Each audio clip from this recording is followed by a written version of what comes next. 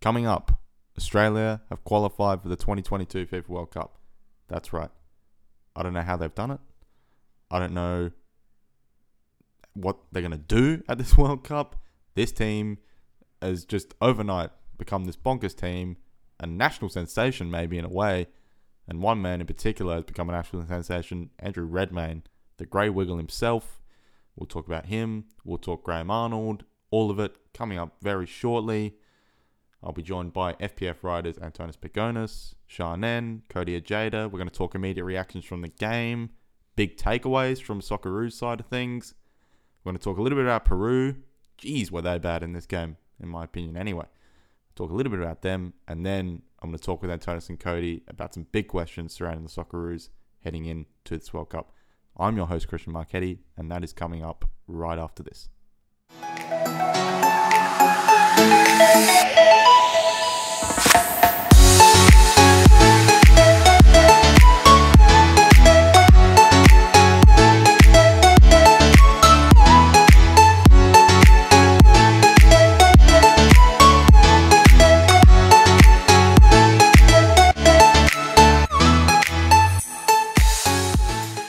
Okay, so we're taping this podcast at about 9 p.m. Eastern time on a Thursday night. And we are about 60 hours removed, I think, from the crazy game that we saw. All of us on Tuesday morning. Australia have qualified for the 22. Yes, that's right. Australia have qualified for the 2022 FIFA World Cup after beating Peru in a penalty shootout 5-4, 0-0 after extra time. Crazy game. Look, I think we're just going to jump straight into it. Now, we're 2 days removed, so we're not going to get, I guess, immediate reactions.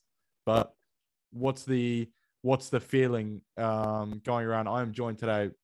Just completely forgot to introduce the people who are with me on this podcast today. Jesus, bad hosting. Anyway, joining me today are front page football writers Antonis Pagonis, Sha Nen, and Cody Ojeda. Boys, first of all, how are we? Excellent, man. That's good. Antonis, how are we? Yeah, good. Actually got some sleep since Tuesday, so. All right. And Sha Nen, how are you, mate? Yeah, I'm doing good too. I don't think I've actually slept since the Socceroos made it, so I'm still running on those vibes. Yeah. It's just been crazy. I went into I just went into the first day. That Tuesday was just, you know what, let's forget about the group stages and November. Let's just enjoy it for a good 24 hours. Forget about any Arnold talk, forget about any this, that, the other. I'm just gonna enjoy it. And then I proceeded to make all my social media profile pics Andrew Redmayne celebrating, because it's just why not really. So yeah, but let's go around. So my kind of immediate reaction, or 2 days removed reaction to what happened. I was actually, to be honest, and I'm not saying this to really downplay anything from Graham Arnold or Australia or anything like that, but I was really stunned, particularly even all the way into extra time, just how bad Peru were in this game, in my opinion. And we'll talk about it a little bit later, but when you actually go through their qualifying campaign and the results, and even the losses that they've had, they've all been tight. There's been no games where they've really got thrashed, and they've won a lot of games very comfortably as well. It was just bizarre, the way they played. No real bravery, no courage. You almost felt like Australia at times had the 12,000 fans in the stadium and not Peru, which was strange to me as well. But Antonis, I'll start with you. What was your takeaway, main takeaway from that game? Oh, the Aussie DNA prevails, since that's all we've been talking about the last week. Well, it's like you said, they've made it through to the qualifying stages, and they're actually the 22nd best side ranked in the world. So we weren't supposed to give them a challenge, and especially from what I said, I don't know if you've seen the discourse over in Peru, them saying, "Oh, they're a basic side. They've got one good player. He plays for Frankfurt." That's a debatable thing, as we've talked about in the past. But that's we the Ramon Mifflin yes, slander that exactly. went ballistic on social media. Mhm. And then I saw someone say you can't talk because Mifflin, the last name's named after a paper supply company. But like they didn't feel we were going to give them a challenge, and as you said, we more than matched them, and they could have won it in 90, we could have won it in 90, but after that it just felt like we're going to penalties, and it went our way, and it's fantastic because the game in this country really, really needs it. And we're not perfect. There's still a lot of problems, but I think the conversation of, we need this World Cup off to get a wake-up call. I think we're all aware that we need a wake-up call, and we are much better for making the World Cup. Did you almost feel like the way it happened was actually even better? Because then, I mean, even this morning, I was watching Sunrise this morning, and you had Andrew Redmayne was still, he was on there getting an interview, and you had all of this, it just kind of kept on going because it was the theatrics of it, and the grey wiggle, and the throwing the Peruvian keeper's water bottle away, and all of this. Yeah. Isn't it funny? We went from a week ago from that article from that guy going, "Who are these people?" to the third goalkeeper of Australia being the most popular person in the country. That was the article in the Australian. Is that right? That's it. Yeah. So it's gone a long way, but that's what happens when you qualify for a World Cup. And it's very important because with the expanded World Cup coming in and Asia having 8 spots, I hope we're not in a similar situation anytime soon, fighting for our lives to qualify. Yeah. So it's probably like an end of an era of us qualifying in those circumstances. So it was like a good last hurrah. We should have never been there, but it's an iconic moment, like another one of these moments that kids wake up to and watch, and you see them recreate at school, talk about this. And it's such an Australian story, this underdog that shouldn't even be in the squad, as I let you know very clearly, somehow gets on and is suddenly a household name for years to come. It's fantastic. Cody, what about you? I'm still buzzing, in all honesty. Like, even you can talk about Peru maybe not being at their best, but if you look internally, I think a lot of people say, and it's something it's a sentiment that I share, that's probably the best I've seen us play under Graham Arnold. I don't know how you guys feel about that statement, but look, in terms of the occasion, performance we put on, it definitely wasn't a perfect performance, but I'd say that's at the very least up there with the best we've played in the Arnold era. I wouldn't say in terms of complete performance, because I think the lack of connectivity from midfield third to attacking third was really poor, in my opinion. I have to say about Australia, but the defensive stuff was excellent. The control actually of the game, I felt, against a good team.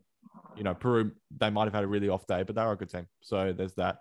And I think more than anything, when I watched this game, was I actually, for once, I just felt like there was some personality about this Arnold team.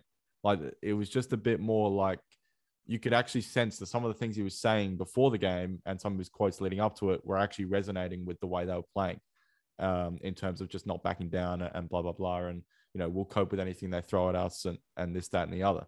And we'll talk, a bit more maybe later about Arnold and some of the key components of that. But Sha Nen, we'll go to you now. And you've got, 6 Socceroos jerseys I can see, including one on right now in this video as well. So, take it away with the with what I'm sure are going to be positive comments. Yeah, the thing that really sticks out to me about this match from the Socceroos was one word, and just for me, it's bravery. There was bravery all across the pitch, from Aaron Moy, who hadn't played football pretty much since January, putting in a 90 the other day against UAE, and then 120 minutes here, just completely controlling the midfield. That's brave. Bailey Wright and Kai Rolls absolutely putting everything at every ball, just putting their body on the line. Jackson Irvine running until he literally couldn't anymore, as is Bayic. Graham Arnold making the brave decision to bring on Andrew Redmayne, and of course, Andrew Redmayne's antics. And that's what it takes to qualify for a World Cup, in my opinion, is bravery. And we talk about the Aussie DNA and this and that, but, if this is the Aussie DNA showing that much bravery, that's what we need, and that's what we need to win games and get to World Cups. So overall, I couldn't be more satisfied with how the team played. I'm going to dedicate like 5 to 10 minutes, I reckon, later just on Kai Rolls. So he might just be like my favorite young Australian player right now. Honestly, that guy, he is just so. When you think he was like, it was 2 years ago that he was at the Raw and he was virtually a nobody. And yeah, and now he's like this young up and coming guy, signed for Hearts, and just the composure and yeah, I'll maybe talk about it a bit later, but he was unbelievable in my opinion. Let's talk about Redmayne. Yeah, let's talk about Redmayne. And the whole Redmayne situation. You know what? Let's go around now. I know Antonis's reaction to when the camera panned Andrew Redmayne on the side, and my reaction was similar. And they were both of, oh my god, what the fuck are you doing? that sort of region. But Cody, Sha Nen, what was the feeling when you were watching this? That would have been around probably 6 o'clock your time in the morning after 2 hours of that, and then seeing something crazy like that. But yeah, Cody, your thoughts? Yeah, probably closer to 6:30, but I saw him pan across my screen, and I remember talking to Sha Nen during the game, and he was sitting there saying he's going to change his goalkeeper before he changes his midfield. And that was me. Yeah, next thing you know, Redmayne's coming on. But honestly, my first reaction when I saw it, I guess I was just that kind of into the game. My first thought was, I just hope this works. Yeah, whether you agree or disagree with it, at the end of the day, you want to go to a World Cup. I see Redmayne coming on. It's just like, look, as long as it works, I don't care really. But yeah, he comes on, he does what he's known for doing. We've all seen it before. He's done it on the world stage, and it's almost in a way, he's kind of put the A-League on the map as well, because people have got to say, oh yeah, he's done these antics before in his domestic competition. I think that's something good for the domestic game as well. Seeing what we can do, there'll be people maybe right around the world trying to recreate that almost. Well, it's excellent PR for him as well, because I think he can now use this to cover up it's probably his worst Sydney FC season in quite a few years. So that's perfect. That's what I mean. If you had asked me before the squad was announced what keepers I'd be taking, I'm not taking Redmayne. Yeah, I mean yeah, I agree. I don't think many would have, and I think there was I think Antonis had this opinion of you're picking your mate sort of thing, which potentially that's the case. Look, there's no doubting. When he was subbed in, I did think about the Perth shootout with Sydney and in 2019 at Optus Stadium. I just thought, and I thought about some other things and some other occasions in which managers have done this. And usually it does seem to be a 50-50 split in terms of the keeper is subbed in and he's got too much pressure maybe on him. And then that actually kind of compiles to the fact that he loses focus in the shootout, or he gets backed and it's a real team thing and it works out. Now, the other thing about the Redmayne thing, the actual penalties themselves, apart from the last one, I don't really know if we can really say it was a great shootout from him. The deciding penalty was a great save. Definitely. But if I remember correctly, the first couple, I thought he was maybe a little bit slow to move to actually dive. And the third one, and I was just talking about this with Antonis off air, but when they showed the replay, he looked like he was well off his line when he actually dived for it. But look, he got it done. He saved the decisive penalty. But it is interesting when you look back in retrospect, he didn't maybe have the best shootout or the shootout that was up to maybe what Arnold was expecting. But at the end of the day, he got it done. He saved the decisive penalty. It was no Schwarzer levels, in my opinion. That can never be topped. Yeah. So, but yeah, Sha Nen, your take on the whole Redmayne saga. I've been incredibly fortunate enough in my football career so far to have worked with a lot of very talented goalkeeper coaches all across from up to A-League to the National League level. And whenever I talk about penalty shootouts, they kind of tell me that it's almost like a game of psychological chess. And I think Andrew Redmayne psychologically got a lot of things right. From the moment even when his number was Agree. called up and Matt Ryan was taken off, straight away, that's putting in the Peruvian players' minds, okay, this is something different. This maybe threw him off guard. And then every little thing he did in the penalty shootout was planned and calculated, from obviously his antics we talked about with the water bottle and the cheat sheet to the wiggles, that's all common stuff. But even things he did with our players, for example, handing them the ball straight away so that the Peruvian goalkeeper couldn't interrupt their natural flow, ushering the Peruvian goalkeeper away so he couldn't play any mind games and the Socceroos boys could kind of get on with it as much as they could. And yeah, obviously his antics. So I think, it goes to show that it was planned weeks ago, and Andrew Redmayne did everything right to gain that 1% advantage, as Arnie says. And yeah, I think even though he didn't save one of the shots that hit the post, absolutely that was because of Andrew Redmayne's antics, that he thought, I got to hit it a bit harder. This is a taller goalkeeper. And he just put that little bit of doubt in the Peruvian players' minds. And brilliant work by John Crawley, brilliant work by Graham Arnold, brilliant work by Andrew Redmayne. I think after the third penalty, that's when I felt he had actually gotten in their heads. Because I felt the first couple of penalties was a bit like, who's this idiot? From their point of view, what the hell is he doing? I'll just pick a side and whatever sort of thing, and we'll ignore it. But then as soon as they missed one, then it felt like it shifted, and it was like, okay, now we've seen one of our guys miss it, hit the post. Maybe, this guy's better than we think. And then things change from there.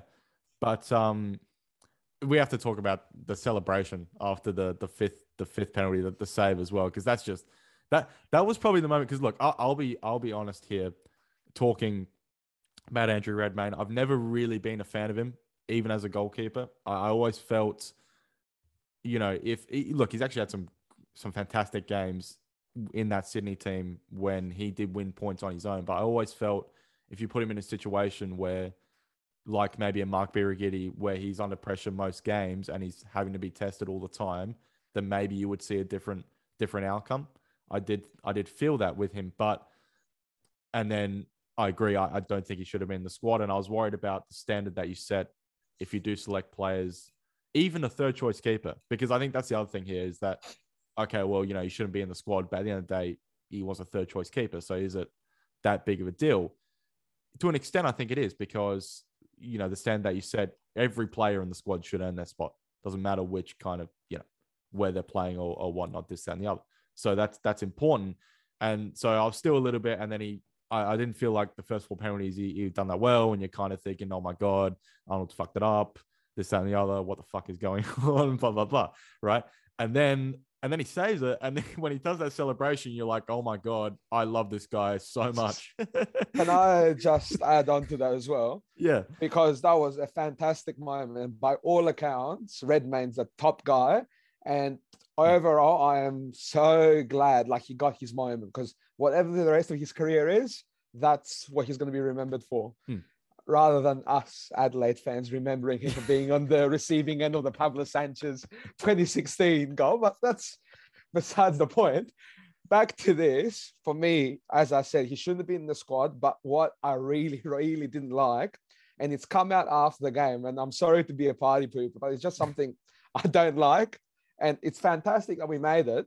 But for me, the MVP in this is Matt Ryan, who is our captain, one of our better players, has been taken off without even being informed about it. And Redmayne and Arnold were talking after the game, the days after, and said, yeah, this has been a few weeks in the making, but obviously they hadn't told Matt Ryan yet. And Ryan just took it like an absolute champ, just ran straight off, wished Redmayne all the best.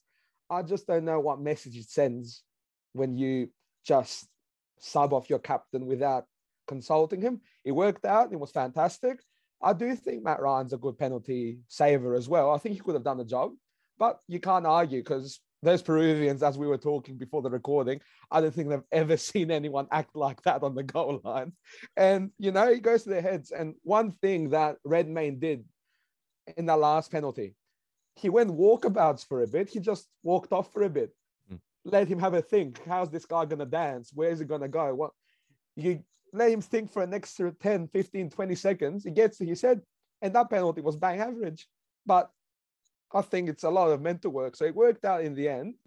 But yeah, I think it could have been handled slightly better, but no one's going to remember that, are they? Yeah, Sha Nen, yeah. Just on that Matt Ryan substitution, the reason I feel like he wasn't told is because if you're a goalkeeper and you're told before a crucial match, okay, we're not going to trust you to save the penalties, or not so much not going to trust you, we're going to go with someone else. That might just take a little bit of confidence out of you, and you might second guess yourself and be hesitant. So I feel like that's the reasoning why, because goalkeeping is a lot about confidence for me. And Matty Ryan, the absolute leader and champion, come off, didn't make a hassle. He grabbed Redmayne before the penalties and said, this is your moment, mate. Come and take it. And, these are the leaders we need on the pitch. Matty Ryan, Bailey Wright, Jackson Irvine, all of them really stood up and were absolute leaders. And that moment might have given Redmayne that extra bit of confidence too. Yeah, he really did execute probably the perfect psychological goalkeeping shootout performance, in my opinion. And to do that, being a third choice keeper thrown in like that is impressive. You Can really I just say a few Yeah. things up first? Well, 2 weeks ago, he was copping it for not being able to handle that Traore shot against Barcelona, if you remember. And then John Aloisi's come out in the last few days saying when he was coaching him at Melbourne Heart at the time, he faced 10 penalties and didn't save one. So just the transformation of going from like you can't get near it. And I think at the Wanderers, there was a similar penalty shootout in the Australia Cup, didn't get close to any, to go from that to being included into a national team squad as the specialist penalty taker. That's like a story in itself, isn't it? Yeah, Cody, yeah. I think one thing with Matty Ryan as well, the way he handled himself being subbed off. There's one thing I think that says about that. I think it says a lot about what the Socceroos are all about as well. Circling back to that Aussie DNA. No one in the team is bigger than anyone else. At the end of the day, the coach made a decision. The player moved on with it. We've seen people in Europe where they're being subbed off before a penalty shootout and they react completely different. But that's not what we're about in this country. It's about the team. We put the team first. I think that's something that we can take a lot of pride in, if I'm being honest. Yeah, I think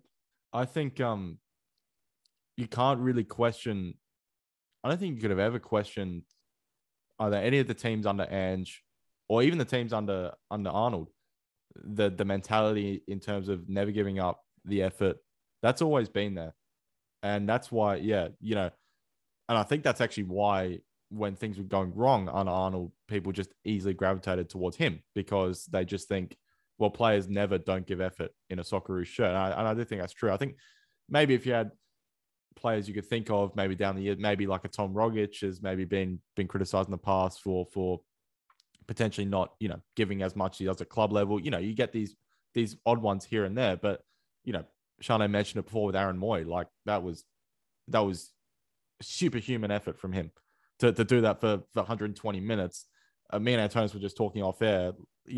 I think Arnold might have thrown him under the bus for the last 30 by asking him to run that out. But look, he kind of grinded away and he got it done. And the mentality of the team is excellent. And I do think, look, Arnold, as much as I don't think he has the same sort of quality from a tactical point of view and making shrewd adjustments either game to game or being able to maybe unearth little tactical things here and there that maybe we saw under Ange.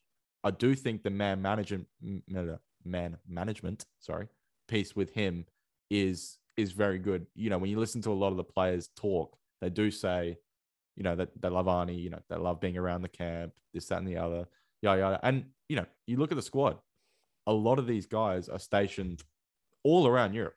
Not just in England, not just in Denmark or wherever. They are kind of all around Europe and then all around Asia, some of them as well. So for them to come in for, a 2-week camp and play like this and mold was very impressive and put in really probably their best performance I felt under Arnold and what was close to a complete performance. So, yeah, that's what I would say. If I can just go on to that, because it's also, you've got the struggle of COVID being a thing during this cycle. And we've had it even tougher than a lot of the countries because we basically couldn't play in our country for half the cycle, even more than half the cycle, let's be honest. And it did go pear-shaped late in our campaign when we didn't qualify automatically. And if you remember, Football Australia was under a lot of pressure with, are we going to take this guy, this coach, into the qualifiers against UAE, and then if we're lucky against Peru? So Football Australia actually deserves a shout out for me as well, because they have not always been consistent with that stuff. But for me, even though I'm not the biggest Graham Arnold fan, you made your bed years ago when you hired him for the cycle. You've got to back him. And under a lot of pressure, they backed their man, and he got the job done. So I agree. I don't know if it deserves like praise, because I just don't think you would ever really change it. No matter how bad the coach is, would you really make such a sudden change for two? Pressure does crazy things to you. True. But, I don't know if we're like reactionary as countries like, I don't know, I'm just trying to think off the top of my head, like, China or Greece and stuff, who are like just, result by result, and stuff Greece like that. Catching straight,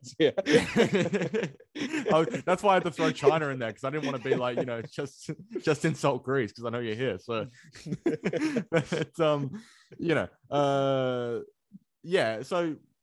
look, they could have easily made a decision and got rid of him. I don't think it maybe deserved as much praise as I've heard maybe Robbie Slater and some other types. Oh, no, afterwards. not as much as that. No. Yeah. Look, I just add with him? Okay, I get he's your mate and you want to go out and bat for him, but just because he's achieved something great does not mean he does not warrant criticism that he's fairly copped for months. You can play bad and still get a result. You can stuff up a qualification campaign and still qualify. It's still valid. There's still valid criticism there. Just because he got us to a World Cup doesn't mean he's immune. We can all be happy. We can all celebrate it. But to go forward, we actually need to sit down and do what we're doing now and actually have a conversation about how we got to this spot. Well, let's have a quick little look forward then. Cody, what are your initial thoughts looking at that group? Is it, oh my God, we're fucked? Or can we maybe snag a result here or there? Maybe a bit of both, in all honesty. Like, the way I like to see it is an opportunity. We're going up against the world champions. It's the third time we've had to do that at a World Cup in reality. It's revenge time from 2018. What a joke that game. I tell you, we could have won that game, that France game in 2018, just quietly. 2018, we played really well against them, and I think if we bring that same hunger and desire into this game that we did last time, one thing about Graham Arnold, for all the criticism he cops, if there's one thing that he does really well, and it's shown through the last few weeks, he's an excellent motivator. And going into a game against the likes of France, even the likes of Denmark, who's been in great form recently, semi-finals of the Euro, I'm pretty sure they're topping their group in the Nations League now, aren't they? France. No, Denmark. Denmark, yeah, I think so. Denmark. Yeah, Denmark, I think you'll find will probably be even stronger than they were in 2018. Well, of course, look how far they've improved since then. But if you've got someone like Graham Arnold instilling a belief in you that you can go and get a result from that game, I don't see why we can't. Then you look at Tunisia. I've watched a few of their bits and pieces from them in the last couple of days just to see what we're going up against. I don't see them as any stronger than what Peru are in reality. So it's daunting. It's a big task, but by the same token, it's a big opportunity for us as well, because if we go there and even if we come third, even if we pick up just one win or a few points, we're gonna put the world on notice. Like, oh, okay, these guys aren't just a walkover.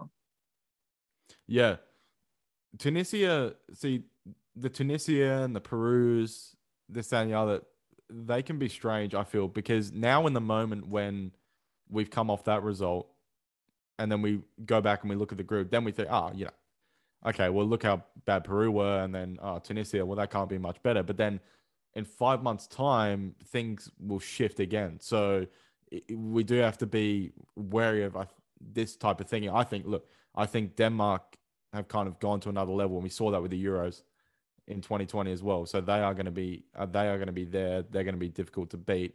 And on paper, you would have to say it's France and Denmark to get out of the group. That's just how it is. But yeah, unless anyone had anything else to add on the immediate reaction side of things, yeah, Cody. With Tunisia, like I said, I know I just said like they're probably not as good as Peru. They don't move the ball around as well.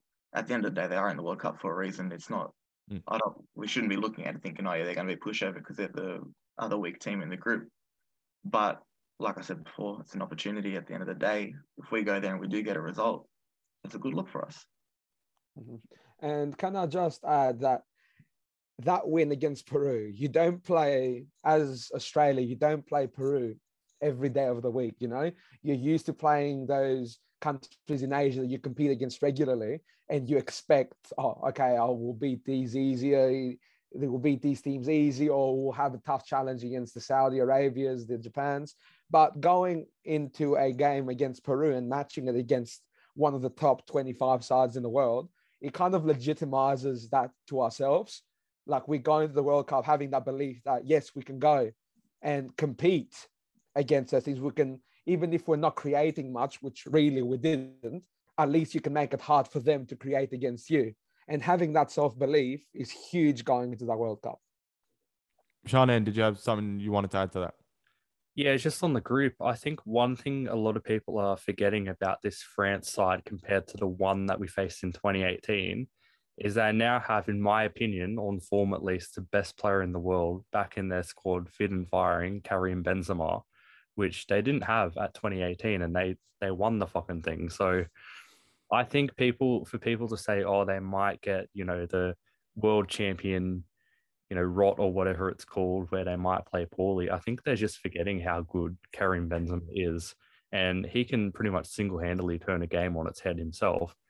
And for a lot of people to sort of write off Tunisia as a team that we're just going to beat, I think they're forgetting that, in a World Cup setting, anything can sort of happen. These are do or die matches, and they do have some quality players like Wabi Kazri, who played in the Premier League not too long ago. But also the Qatari heat and humidity really suits them because, they're from a country that pretty much has the exact same, weather and everything. So they're going to be tailor-made for this. And I think they're going to surprise a few people like they nearly did in 2018. Well, yeah, we've seen this before, haven't we? 2014, Costa Rica, 2018, who was, I guess, even Croatia, you could say, like that was just a huge run. Yeah, they're probably better than maybe like a Tunisia is now going into that tournament, but it was still an unbelievable run. So we see this all the time. And I just, that's why you just can't underestimate anyone. But let's get into some, we'll have a break soon, but let's get into some big takeaways, I guess, from the game. So talking about maybe the game more specifically now. So the big takeaway, one of the big takeaways for me was Graham Arnold, I think. And for me, I felt for the first time in this qualification campaign, we saw with the Redmayne decision to bring him on, but Arnold showed balls, in my opinion. So the way they approached the game was a bit more aggressive. I was worried going into it. Are they going to sit off? Are they going to be scared of Peru? This, that, and the other. But from the start, you saw, even like from the first kickoff, Peru played it back, and straight away it was step up, get in their face, try and win the ball high, this, that, and the other. So for me, there was a tactical shift, which was brought out from a mental shift. And that was good to see from an Australian point of view. And I think when they play like that, Arnold's teams, we saw with that Sydney team, when they get into a mood of basically just hounding you in your own half and compressing you into spaces and to areas you don't want to play in, that's when they're really hard to play against. And that's been his forte for a few years. So I think if I'm him, I really should keep nailing down that sort of that pressing identity and the never say die and the keep chasing and this, that, and the other. Because for me, that was, once they found that early on, then they sort of stunned Peru a little bit. Peru were like, oh, okay, crap, these guys are actually they're not gonna let us play out from the back easily. This, that, and the other. And then they actually changed, and then they started to go longer during the game, which was interesting. And then I think that even suited us more because physically we're better. So we could compete, win the first ball, second balls, this, that, and the other. But yeah, did you guys see anything tactically in that game shift that you thought needs to be the hallmark for this team going forward and into the World Cup? Sha Nen, yeah. Over the past 2 games, I've noticed a bit of a tactical change with how Graham Arnold utilizes Jackson Irvine. And I think it's pretty much what has won us the match, because I don't know if you boys noticed it the way I did, but when we didn't have possession, Jackson Irvine would slot in as a centre back. So we would essentially have a fake back five with Jackson Irvine alongside Kai Rolls and Bailey Wright.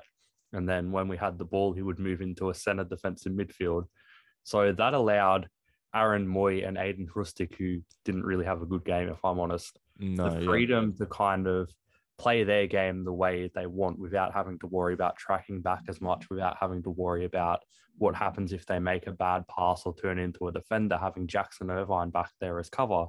And I think that was a masterstroke by Graham Arnold, and full credit to Jackson Irvine, because honestly, he was just everywhere that match. He was just running all over the place. And to have this fake back five like we did with Irvine, Rolls and Wright, which on paper, a lot of people didn't really rate these 3 players. They really, really put in a massive, colossal performance for me. Yeah, well, Irvine, I posed the question when we did the preview podcast of if he was right now the most integral midfielder to this team. And I felt the UAE game was more of an Irvine game, but this game I felt was the Moy game, where he had a bit more. I actually said this, I think, in the last pod, where I said this game might suit him more than UAE, because in the moments when we do have possession and he slows it down like he likes to, that's actually going to be really suitable for us. Stop any Peruvian momentum, anything that's going to get those 12,000 fans going, this, that, and the other. But simple as that. And he was really suitable with that. And then those few times in the first half where he was finding those passes actually that were breaking lines and taking their midfielders out, just here and there, which were good. But then, like I was just touching on before, I just felt it was that last pass, or even those last 2 passes, where Australia were being let down. And there were probably 2 guys who were really letting us down in that sense. I just thought Mitch Duke and Matthew Leckie were, it was really noticeable how much they just, for me, just shouldn't be in there. And the Goodwin selection, the Goodwin omission was bizarre to me. I was really perplexed going into the game, and Antonis is about to come flying in with his own take. But yeah, it was just bizarre. I didn't get that. And yeah, I think I said this in the last pod too. I said I'm just concerned about some bizarre, sudden change in the team, or a sudden change in this, where Arnold might get in his own head of this, that, and the other. And it did happen with the Goodwin piece. And Leckie was just, I just, I could have told you that when I went to the grand final and I watched him from the side, and most of the part he was on my side too. And just watching him, he just, he's taking that extra second longer to release the ball. He's just, honestly, it looks like he's lost a yard completely. Now, I think it was Advincula, the right back for Peru. He's pretty strong. He's pretty physical. So it's not an easy task, but there were just times where you just thought, okay, he's going to lose that 50-50. He's off it. But Antonis, did you think 100% Goodwin should have been playing? Well, if you're going to be used the way Graham Arnold used him against the UAE, then probably don't use him at all, to be honest with you. We've seen Goodwin excel on the wing. We've seen him play very well in left back. And Graham Arnold used him somewhere in between in the UAE game, in like left centre mid kind of area. That's not Goodwin's game. It's just not. And of course, he's not going to be effective if you use him in a way that he's not suited to. Same with Matthew Leckie when he's played up front. It's not his thing. Yeah, the Leckie up front thing has to be an experiment that stops like right now. Yeah. But it's not just that. It's you play him up front, you're setting him up to fail, and then you've got a midfield that just does not look for the ball, which forces us to just go long to Matthew Leckie. And spoiler alert, he's just not going to win that challenge. We saw that I was there at the Japan game in Sydney, when all game long we're trying to bomb it long to Mitch Duke. It didn't work. So how did we adjust? We subbed on the huge frames of Jamie McLaren and Bruno Fornaroli, and we did the exact same thing. It doesn't work. And we criticized Peru about how they went about it. But one thing they did, they saw something didn't work. They tried to change it. They tried a different way. But for me, that's one thing we just don't do. We are, for good or for bad, we're very stubborn. That might be part of the Aussie DNA, but who knows? But for me, it's the midfield. The midfield does not look for the ball. We just completely skip over the midfield at times. It feels like we disregarded. Yeah. This game, I think, you mentioned this before, Antonis. There were so many occasions, and that's what I was mentioning before with Moy, where Hrustic, one thing I will say about him is sometimes he can go missing in games, probably because he gets in good areas, but he doesn't get the ball in their pockets. You know, if he can get the ball in the pockets on the half turn, then that's when he can do his thing. And there were times when Moy would find him. When Moy finds him and he does pick up that ball in that space, okay, now we've got something going here. But for whatever reason, there were just times where we started to, okay, you know, they're pressing a little bit higher. Okay, let's panic and hit the ball onto Mitch Duke. Question for Cody. Cody, how much longer does Mitch Duke keep getting in the Socceroos squad because he can compete for aerial balls? And I'm using air quotes right now. Anyway. Genuinely, I do believe the only reason why he's still got his spot is because he's, out of the striking options that we have, he's probably our tallest. But at the end, I think the Japan game proves he struggled, and it was against players that he probably should have had an edge over physically, and he still couldn't do it. At the end of the day, I don't want to be disrespectful to Mitchuk because that he has proved in the past there was a stage in our qualification process where he was doing well, but when it came to the big games and when it came to players that are smart enough to go, okay, this guy, even though he's bigger than me physically, I'm going to be smarter than him, he struggled. And I don't know if it's a thing of how Graham Arnold's set up where it's like, yep, Mitch Duke's the best person for what I'm trying to do. But if that's the case, we've probably got to change the way we use that striker. I think the way we used McLaren against the UAE was really good. And I think if we stick to doing something like that, the way McLaren kind of dropped in, got away from the centre-backs, came a little bit deeper and started linking the midfield, linking the wingers and got them closer to goal, I thought that was really good. But Mitch Duke, it's not working at the moment. It really isn't. Yeah, see, I think I'll throw you in a second, Sha Nen, but I think with McLaren, for me, it's been strange. I honestly think Arnold seemed to maybe buy into the fact that McLaren maybe doesn't turn up in big games and some of the stuff that we've been saying and people have been saying in the public about him. And it seemed like he lost faith in him in these couple of games. That's what I kind of felt watching it. But with McLaren, I think there might be something there in the fact is if Australia are going to play a bit more on the counter and have less of the ball in this World Cup, which is highly likely against these teams, then if you are going to go longer, at times you have to be strategic about them in the sense that, you know, put that ball in between a centre back and a fullback for a McLaren to go run onto it, and then maybe we can win a free kick, blah blah blah, etc. Move up the pitch, something like that. But when the long balls are being played into Mitch Duke and he's got two centre backs, you know, right there, you know, it's not going to happen. So that's where the frustration is being borne out. But Sha Nen, I'll throw it to you. Yeah, Graham Arnold's kind of stated in the past a couple of times, he likes his strikers to all be different and all offer something different. And that's true. Like Mitch Duke, Jamie McLaren, very different players. Bruno Fornaroli, Taggart, all quite different. But the thing I've sort of noticed is it doesn't really matter who we have as that number 9, even if we're playing Leckie there, if we played Fornaroli. I don't think the Socceroos, and this is an issue that's not just Graham Arnold, I don't think the Socceroos really know how to use a number 9 except for Timmy Cahill, because I can't remember any player who's sort of had real success in the big games. I'm not talking against like Chinese Taipei and stuff, where those are the big games. Where we've had a striker that's been able to really get in the game, let alone make a huge difference. So I don't really know how we can best utilize someone like Jamie McLaren or Mitch Duke if you want to go for him, or Bruno Fornaroli or whoever. I just don't know the answer. Yeah, that's an interesting point. So it's almost as if they've been so used to playing with a Cahill type or even Josh Kennedy, if you want to throw someone like that in there of crossing the ball in and stuff. That has been maybe one of the issues with this team is too much crossing and such poor crossing and there's no options, and cross repelled, etc., and it goes on and on. I think one thing that helps this team, and you mentioned Irvine before, and I think he's important in the sense that he will break into the box.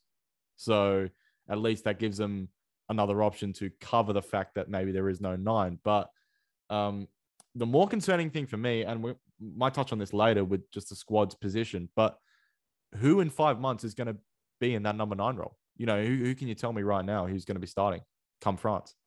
And Taggart. Is Taggart going to? Yeah, that's what I mean.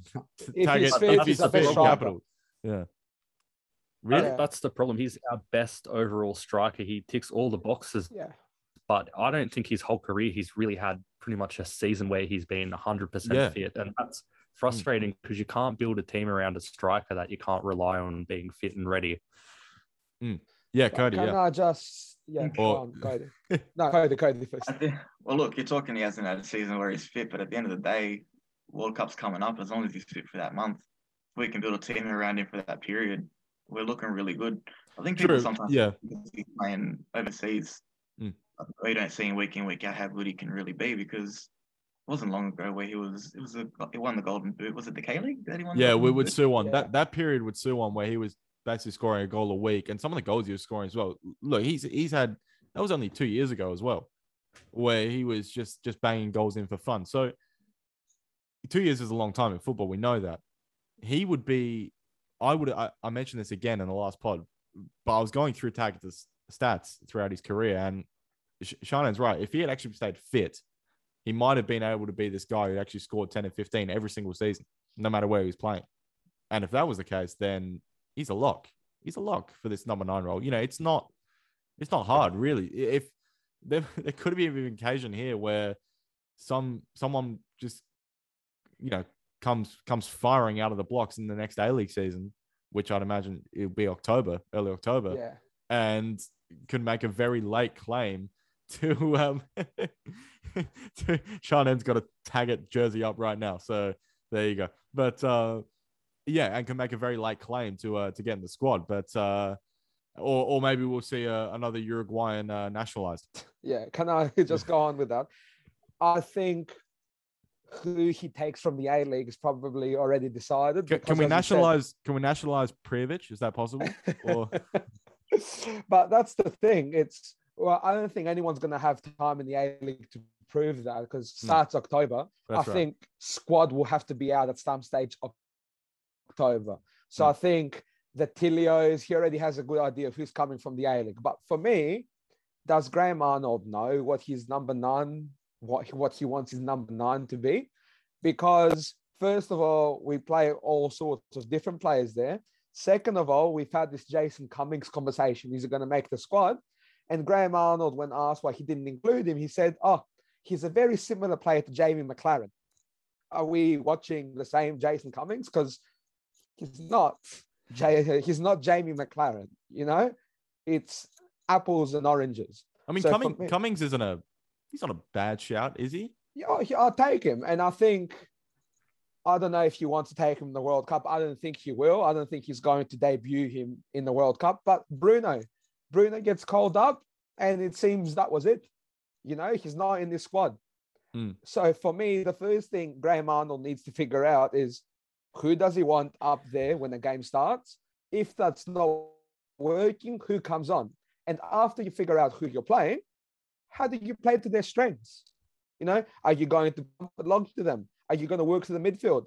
Are you going to just ignore the midfield like you did for 120 minutes in the previous game? Because it gets lost because we won. We don't talk about it because our midfield was, we could defend, but with the ball, we didn't want the ball there, number one. Number two, as I told you before the recording, Christian, I have never in my life seen a coach that has gone 120 minutes without making a midfield subbing his goalkeeper for a midfield. I have never seen it in my life. I think Graham Arnold could save you from an oncoming train going like 300 k's an hour, and he still can't do anything right in your book. No, he can, and congratulate him. He's done fantastic. You know, it's a great achievement making it. But when you watch this game for 120 minutes and your midfields, look at the touches our midfielders have. I just don't know how you don't touch the midfield. And if we lost, we'd be ripping him apart. Yeah, but I think he obviously saved one sub up his sleeve to obviously do the red man thing. So there was that. The other subs, Mobile before McGree, I felt was interesting. I would have gone Riley, maybe. I actually thought Mobile was decent when he come on. Yeah, he did a couple of good things. Though, yeah. You know, you've got Tilio as well. Yeah. Dennis Jonro, who just got promoted into League One. You know, it's not like you have scrubs on the bench who cannot play. And these are, you know, we go into these games and we say, this is what I'm writing about now, that we don't have the cattle. Well, the cattle's there, but you're not really utilizing it. You're not actually letting us see or giving an opportunity to show that they are good enough. That's my frustration. Well, one man he did give the opportunity to, and this guy just took it unbelievably well in both games. I mentioned him before, but Kai Rolls. I mean, the composure in front of 12,000 screaming Peruvians. There's a long ball comes over the top. I remember this play. Long ball came over the top. Lapadula was just chasing him from behind, and you're just thinking, oh my God, you know, he might step in front of him, win the ball, and he's through one-on-one with Ryan. And Rolls just shields him off. No worries. Back to Ryan. Start again. And then we keep the ball. And it's just little things like that I see. And you know what I mean? And it's just like, wow. Like this guy is like, you know, he's as much as he's been good in the A-League, at the end of the day, he has been playing 2 years of only A-League football. And yet he's been thrown into a game against Peru against, you know, Lapadula. Yeah, one sec, Antonis, yeah. Against a Lapadula, you know, Lapadula, it's not like a world-class striker or anything like that, but he's had some good years in Italy. He scores goals here and there, blah, blah, blah. You know, he's no scrub by any means. So, look, I thought he's fantastic. And I wonder if Arnold has stumbled across something here with this Wright Rolls partnership as well. But now, how much better will Kai Rolls be for this experience that he's had those two cutthroat games? That's where the next players are going to come from. They're not going to be there because they played 20 minutes against, to use again the Chinese Taipei example. You know, that's where they're going to be to get that reputation. Now, anyone I woke up and watched, I know, oh, you know, this guy is quite decent. And for that experience, it's going to be a lot better for it. And it's a shame that it took our two centre backs being unavailable for that to happen, for a young player to get a chance. Yeah, and then I guess he's going to be, thrown in again. You'd imagine, hopefully he's going to be starting most games when he moves to Hearts. Suter and Sainsbury in the Socceroos. I hope Suter and Sainsbury are still to come back for the Socceroos. But of course. In Hearts, hopefully, yes. But even with Rolls, going to Hearts now, he'll play Edinburgh derbies against Hibs. He'll play Celtic. He'll play Rangers. So, you know, the experience will only add up and stuff. So he's a guy who, if he can keep fit and keep going the way he's going, could, again, stay in that squad come World Cup time. But we'll take a short break now. And then when we come back, I want to have a brief discussion about Peru. Okay, so we're back, and we'll just have a quick discussion about Peru, because I said it from the top. I was bewildered at the way they approach this game. The stuff in terms of taking 20 seconds to take goal kicks, the non-existent pressure when Australia had the ball, which I felt was bizarre. I just thought, when there were times when Moy was on the ball, and I'm just thinking, haven't you done your homework on this guy? Like you know, this is what he does. He likes taking touch on the ball. He likes to see the pitch when he receives it. This is what he does. And there was no sort of pressure. And I just didn't, like I said, the 20 seconds taking goal kicks, when you're basically the home team, which they were in this game, 12,000 fans, get the game going quickly. You know, get the game going quickly, make it fast paced, make it feel like Australia have got the weight of the world against them. And they just didn't, and I was bemused, Sha Nen. Yeah, I don't know if you boys remember too much when we first started getting into Asia and particularly playing in the Middle East. We struggled against a lot of teams we should have beaten, like Jordan, no disrespect. I think we lost to them 3 or 4 times. All these teams, we just couldn't play in the Middle East. We were displacing passes, this and that, because the heat and the humidity is just unreal.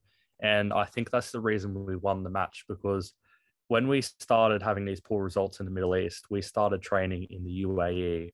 We had hubs there. We played a lot more games there. Whereas Peru, they didn't even have their preparation in Qatar. They had their preparation in Spain. I think they come to Qatar about 2 or 3 days before the match. That's true. Although we had Diego on here on the last pod. He did say some of them had individually been doing some work, and they did have a couple of players who do play in Saudi Arabia. I don't know. Yeah, I agree. It does take a while to get used to these types of conditions, but some of I remember couldn't remember who it was. One of the centre backs just playing out to the left back, and it's just a simple pass, and he's just hit it like 2 steps ahead of him. And Gareca was like just losing his crap on the sidelines. And I was like, yeah, it's just bizarre. Yeah. For me, they just looked tired. And I think they didn't expect Australia to come out as hard as what we did, because I don't know if it was the players as well, but certainly the media, they were making fun of us. They thought, easy beats. And it kind of reminded me of Uruguay in 2005 when I didn't think it was that intense. I didn't think it was as intense. Like, it's not like you had, Lapadula coming out and saying we have a divine right to make the World Cup. He's Italian anyways. Well, he doesn't get to talk. To be fair, Peru can't say they have a divine right to make the World Cup over us, because now we've made one more World Cup than them. So there you go. It's 6-5. So not even just that. We've been there at the last 5. They were only at the last 1. Well, that's right. So I've grown up in the world. I've never seen Peru at the World Cup until the last one. Yeah, so all those Peruvian haters just shush, okay. So yeah, but like I think that was their worst performance. So I actually had a look. So they had one game where they lost 1-0 to Bolivia, who would be considered a lesser side to Peru in South American circles, and I think Bolivia actually had a player sent off in that game as well, and yet they lost. So that might have been their worst, but to me, this felt real bad from their point of view. And the other thing I wanted to say was, with Nathaniel Atkinson. Look, I think Nathaniel Atkinson has done a decent enough job in both games. Again, another one who's kind of thrown into it, this, that, and the other. What I will say though is he was definitely nervous, and he definitely had that kind of deer in the headlights sort of look about him. And yet Peru didn't. They had so many one-on-one opportunities in that second half on that left-hand side. And I was just thinking, okay, he's going to take him on. Okay, he's going to take him on. They're going to try and get a cross in, try and get a cut back, this, that, and the other. And they just didn't. They was almost like they were settling for these deep crosses, as opposed to, no, let's try and combine, get him behind this guy because he's a young guy and he might be nervous. So, yeah, that was bizarre for me. Antonis, yeah. Yeah, it's important to remember, though, who they were missing. They were missing probably one of the main creative threats, Yotun, who would have played on the left side of the midfield, who would have been going downhill on Atkinson, basically. And with him on the pitch, it actually releases a lot of the creative strain on Cueva as well. So, and then Cueva, I remember reading in the build-up that he was going to be the player, that everything would come through him. But I don't know, he felt a bit more constrained without having someone to help him out. And I think, if Yotun's playing, and I think he was the one that scored in the last game to actually help them pip Chile to the qualifier spot to play us. Without having that extra creative player there, it actually didn't help them. It felt like something was missing, and they were finding it hard to create opportunities, just like us midfield. And it really Atkinson stay on the field, because if he was out there on the wing, I don't know how Atkinson would fit without yellow for a whole half. Yeah. I'll just make one more point, and then we've got to let Sha Nen go. But with Atkinson, I will say that Socceroos did one key thing where whenever he did get in those one-on-one scenarios, I felt Boyle immediately recognized it, and straight away I got to track back and get back in and help. So that was good to see, kind of a bit of a defensive adjustment I felt from the UAE game. But Sha Nen, any last thoughts from you, and then we'll let you go. I just want to say, come Qatar, November, whenever the World Cup is, we're going to win the thing. We're going to win every single match. We've got the conditions on our side. I want Arnie Ball Redmayne. for the I win. want Redmayne starting. I want. Kylian Mbappe's not ready.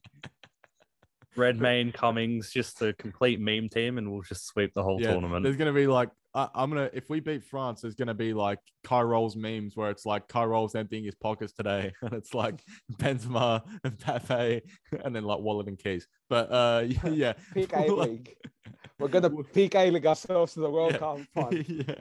All right, we'll take one more very quick break. We'll let Sha Nen go, and then we'll come back, and Antonis and Cody will finish with some stuff, just some big questions about Socceroos. Okay, so we're now just here with Antonis and Cody. Let's finish off with some big questions around the Socceroos team looking forward now. So this is an interesting one, and we were just talking about this man off air. Graham Arnold, Antonis. Actually, or should I ask this question to Cody? I don't know. What's the question? Pick your poison. All right. You know what? Both you can answer. Does Arnold still take us to Qatar? And wait 1 second.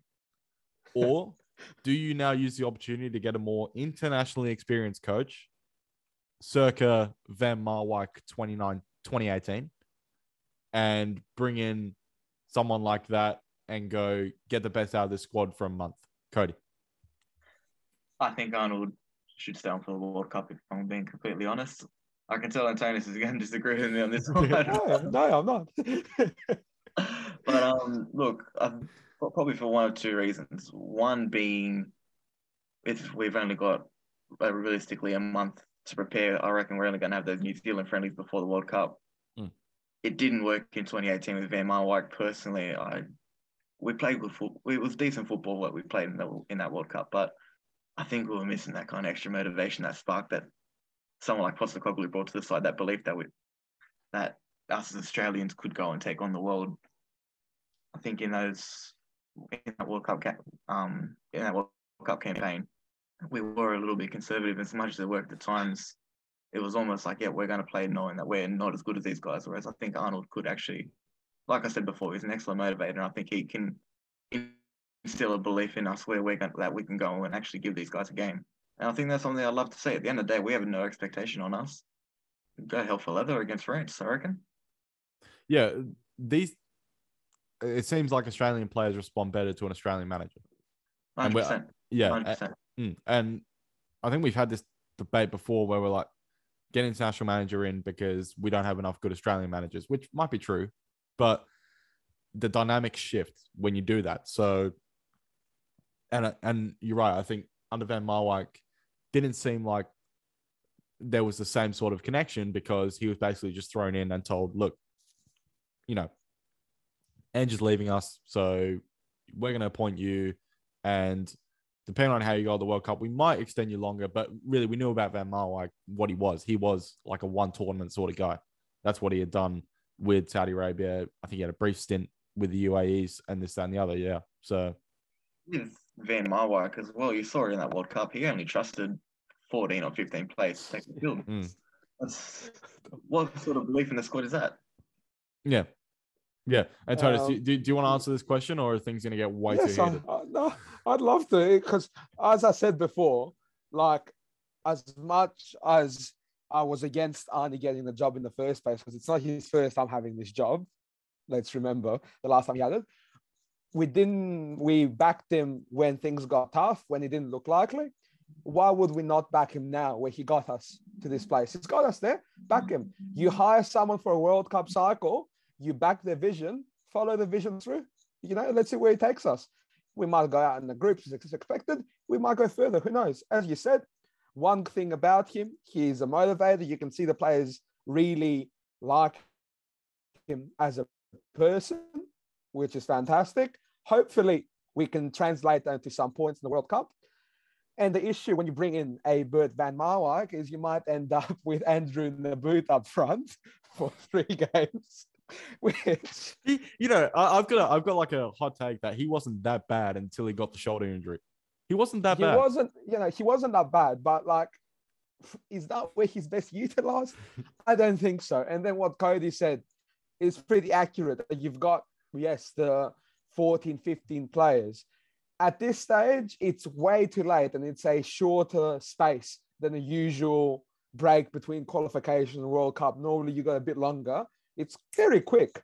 So I don't know about how I feel about bringing a complete outsider to get familiar with the team, with the system, with the players. The guy's gotten us there, you know, back him. You've chosen your poison. Let's back him and see how far you can take us. You I think poison. apology. Like I said, I will not, because everything is valid. Everything is valid. And I love it. Congratulations. We really, really, really, really needed to make this World Cup. And I'm internally grateful we made it. But Anne's cop criticism, he'll cop criticism too. Yeah. No. Yeah. Look, he is spot on. He is. Antonis is probably biased, right? But look, it's all right. You know, I'm it's all not right. biased. I'm not. Robbie Slater's biased. Robbie Slater's biased. I am just calling it as I see it. Yeah.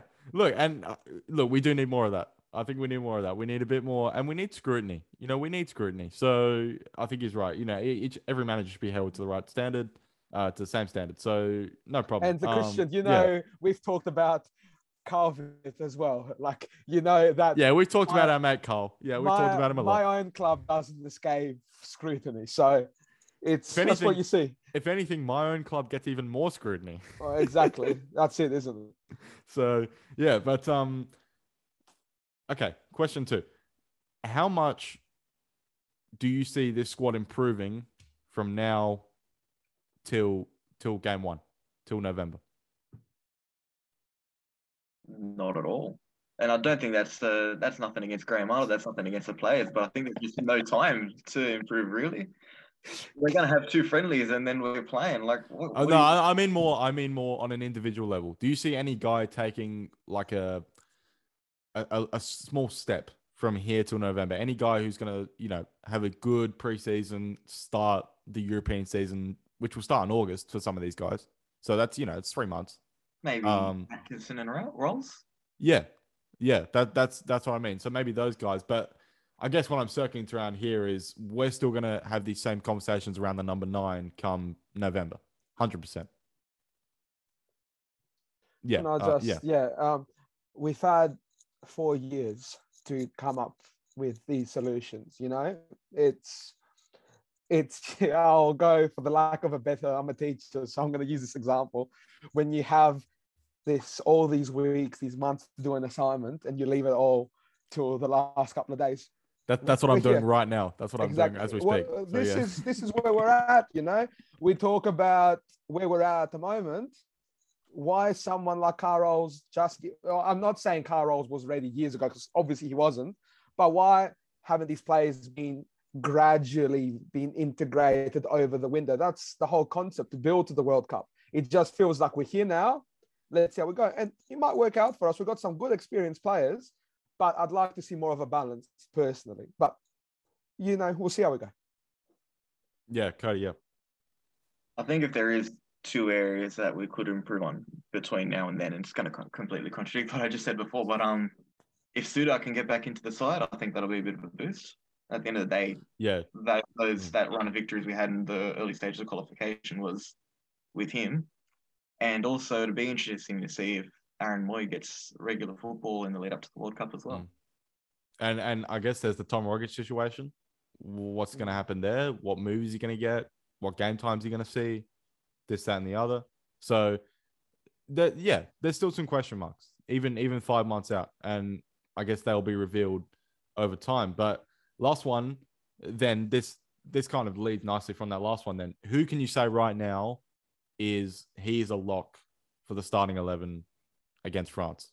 Like right now, I can just say, provided if he's fit, outside like Matt Ryan, this guy's going to start. And the silence is telling, by the way. Aiden Hrustic. As the Peruvian television told us, he's our best player. You know, the left footer from Frankfurt. Yeah, exactly. And well, debatable if he's from Frankfurt, because you don't see him there much, as we've talked about. But you know, we'd love to see him get some more game time. I'd love to see him more integrated in the system actually being used, but he's by far and away our best player. And please, please, please, no one ever say we might not come up with it, but a lot of the people that are just jumping off of the campaign saying, why isn't the goalkeeper that got us there starting? Please, please don't talk about that. I think if there's one person that I don't know, I'd say they're a lock, but for me, they would be Martin Boyle. Oh, yeah. 100%. His confidence, what he brings to the side, especially in the UAE game, I think in the UAE game, he was by far our best player. Yeah, well, I don't know if I mentioned this when Matt, Ian, and I had discussion about the UAE game, but what was funny about, I felt the second goal, not second goal. Wait, sorry, the first goal. Yeah, the Irvine goal was when he got the ball, Boyle, the attack kind of broke down, and then eventually Hrustic found him. And it was almost like Atkinson was about to overlap, but Boyle had two defenders near him, and he was like, yeah, you know what? You're going to take way too long, so fuck this. I'm just going to turn and then just dribble past these two guys and then cross it in. All right, fuck it, I'll do it myself sort of thing. So I found that interesting. Look, the guy's pace is just electric. I don't know. I'm trying to remember. It was the first half. Was there a slight penalty shout? Just thinking about the game where Boyle went in between those two Peruvian defenders, and then the guy came crunching in. Yeah. I don't know if it was a penalty, but for me, it was inside, outside the box. But there was definitely a foul there. Definitely a foul. I mean, his pace, his pace. That's what he provides. His pace is an asset that we can get behind, really. I mean, it's not something that anyone else in our squad has. And we don't have much of that, I was about to say. We've got a lot of, your problem now. No, it's your problem now. It's your problem now. You need some of those players. And Peru had that, especially one player that kept going at it, Advin Kula and right back. Every time he got it, he just said, I'm coming at you, and what are you going to do about it? And he got close to doing something meaningful a few times. But you need that intent there that we are lacking at times. And at the end of the day, you're talking Martin Boyle. He didn't grow up in Australia's youth system. He went through Scotland. We've basically naturalised it. Not a coincidence.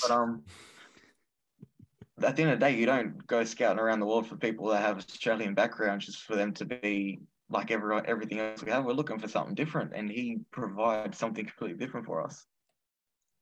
Yeah. And the only guy who would be somewhat similar if he was at his peak, I guess, would be Mabil with the speed and similar from that point of view. But something about Mabil, when I watch him now, I almost feel like he's lost a yard. It's strange. It just doesn't seem like that, doesn't it?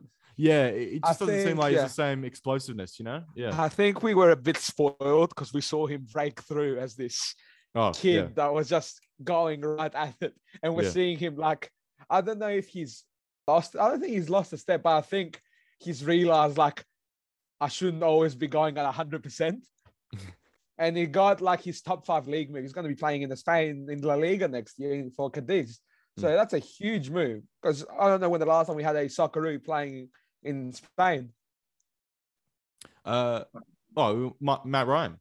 Although actually, sorry, still playing. Yeah, playing. Sorry, yeah, exactly. Sorry, Matt Ryan doesn't play in Spain. He spectates. Yeah, I forgot. No, it was in Valencia as well. So with the Gary Neville disaster machine, I forgot about that. Yeah, but all right. Boyle as well. I think the difference between Boyle and Mabil is Boyle is a lot more direct, and I think that suits Graham Arnold to a T as well. Yeah, for sure. He's always like those sort of players. You think of, Philip Polosco. Just thinking to the Sydney teams. Who else? I'm trying to. Mark Yanko. No, in terms of wingers. Bernie Abini. He always loved Bernie Mirajevski. Yeah, Mirajevski, although he was more of a number 10. He always loved Bernie Abini, didn't he? Graham Arnold. And that, I guess that would be when Bernie Abini was in his prime. Obviously, he's so far washed. It's not even funny now. But any final thoughts on the last 3 days and Australia qualifying before we go? Not the last 3 days, but as I mentioned previously, that now with the expanded World Cup coming, we should never, ever be in a situation like this again.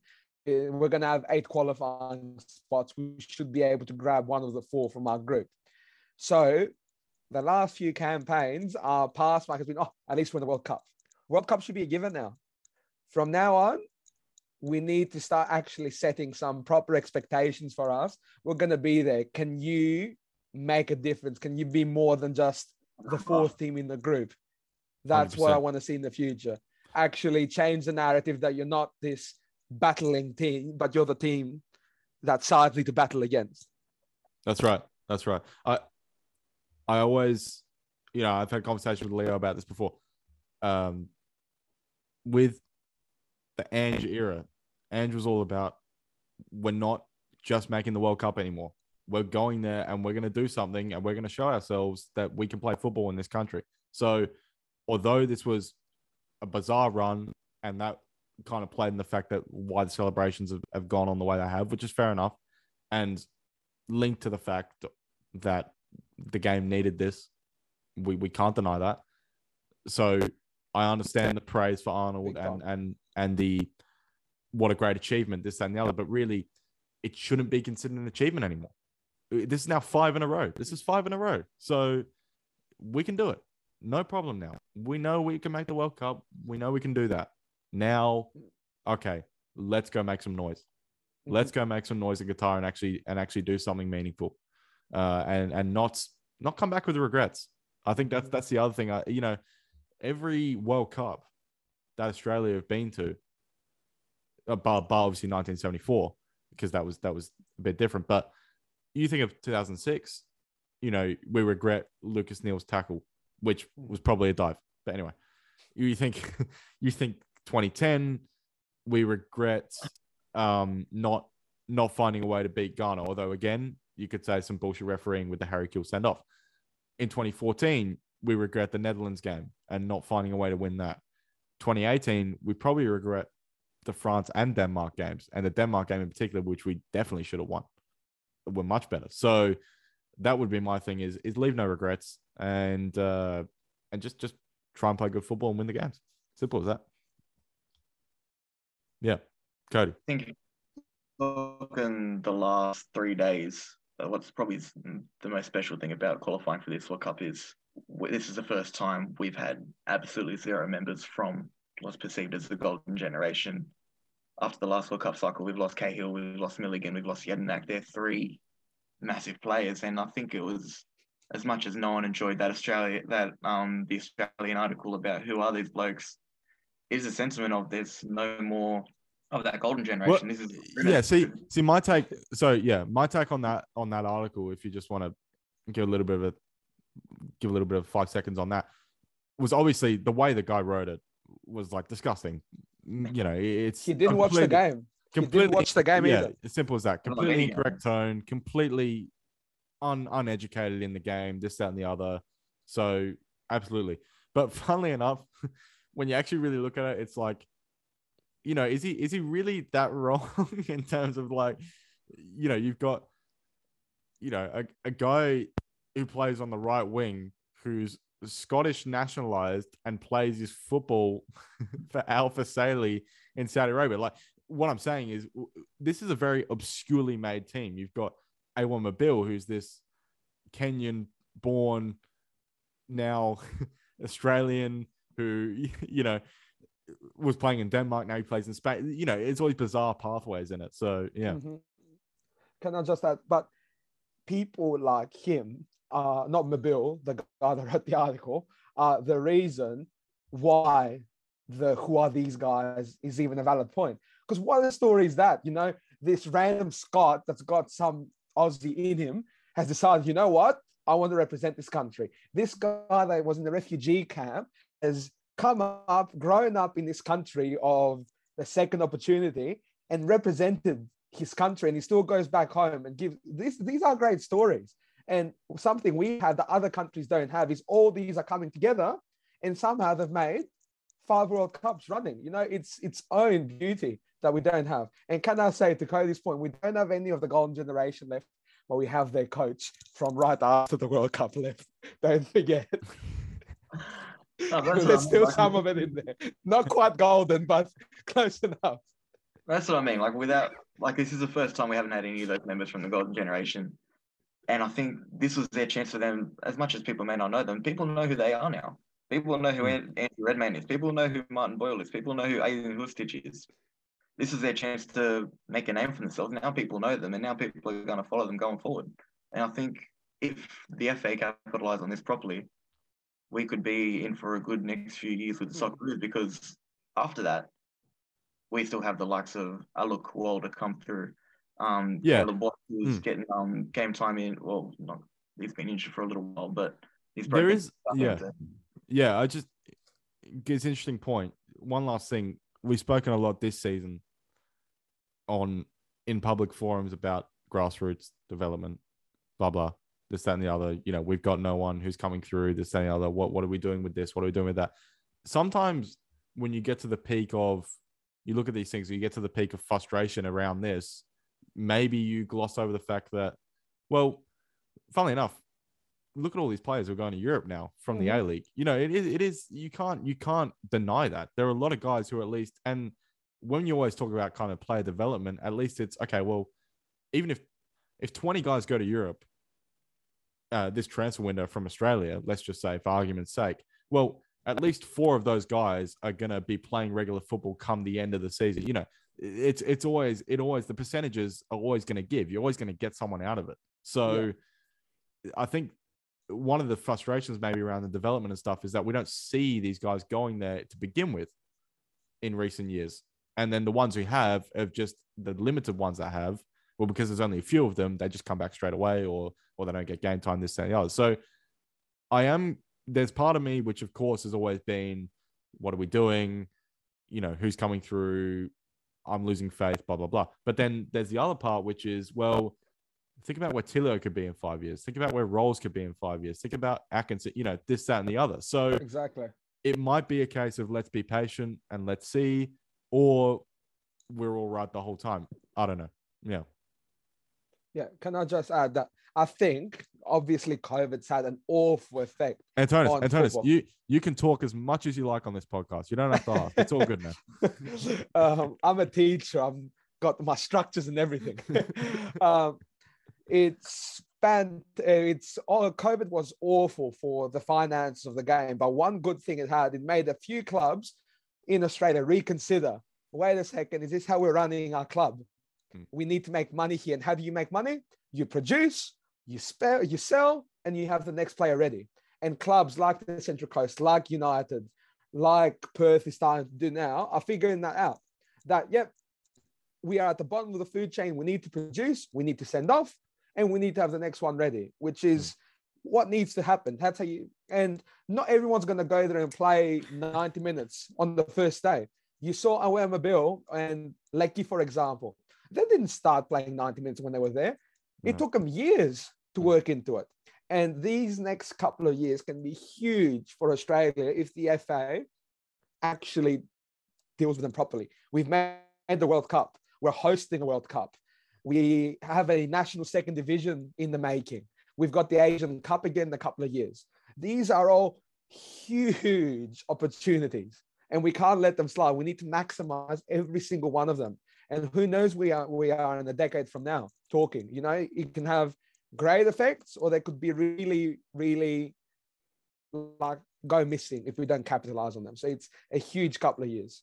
And all of this optimism is because of one man, Andrew Grey Wiggle Redmayne. I prefer not to speak. Andrew, if you're listening to this podcast, thank you very much. You know, well done. As I said before, I've officially made your celebration my profile picture on all social media platforms. So that will stay up. You know, unless something else happens, that'll probably stay up indefinitely. So not the front page football logo. No, not quite yet. Not quite yet. Although maybe we can find a way to incorporate it. I don't know. Yeah, they get it in there somewhere. Yeah, just yeah. So all right. I think we'll wrap it up. It's about it's 10 o'clock where I am right now, and I'm an 11 o'clock get to bed kind of guy. Yeah. So might have to wrap this one up. Just finally, can I just say, how much more fun this was after a win. Could you imagine the chat if we lost? Yeah, and I'll say this now. We were going to do this regardless of win or loss. Yeah. I stand So by. I stand just by for that, Graham Arnold, Andrew Redmayne, everyone involved in the But I will say days. this. I will say this again. Graham Arnold and Andrew Redmayne, if you're listening to this podcast, which you probably aren't, but if you are, right? had you lost that game after making that decision, I would have come onto this podcast and the ranting and the abuse would have been like out of control. Just out of control. Anyway. All right. The day with coaches, you live and die by your decision, and yeah, I've got it right. I know. You got it right. Let's see how many more he gets right. If it looks stupid and it works, November. Guys, if it looks stupid and it works, it's not stupid. Pretty much. All right. That's going to do it for the podcast. Antonis, Cody, and Sha Nen from earlier, thanks for joining me for this one. And hopefully, depending on how much motivation I have, no, it'll be all right. I'll get this up. No worries. All good. And hopefully, I'm thinking with the podcast, just letting everyone know, we will probably record them maybe Sunday nights and Thursday nights. That will be our 2 time slots for the podcast. So just so you know, so expect them to be up either Fridays, Saturdays, or Mondays, Tuesdays. So that's what we're probably thinking with 2 a week. So that's it from me and from Cody and Antonis as well, and Sha Nen from earlier. And we'll see you in the next one. Or sorry, you can listen to us in the next one. That probably makes a bit more sense. Catch you next time.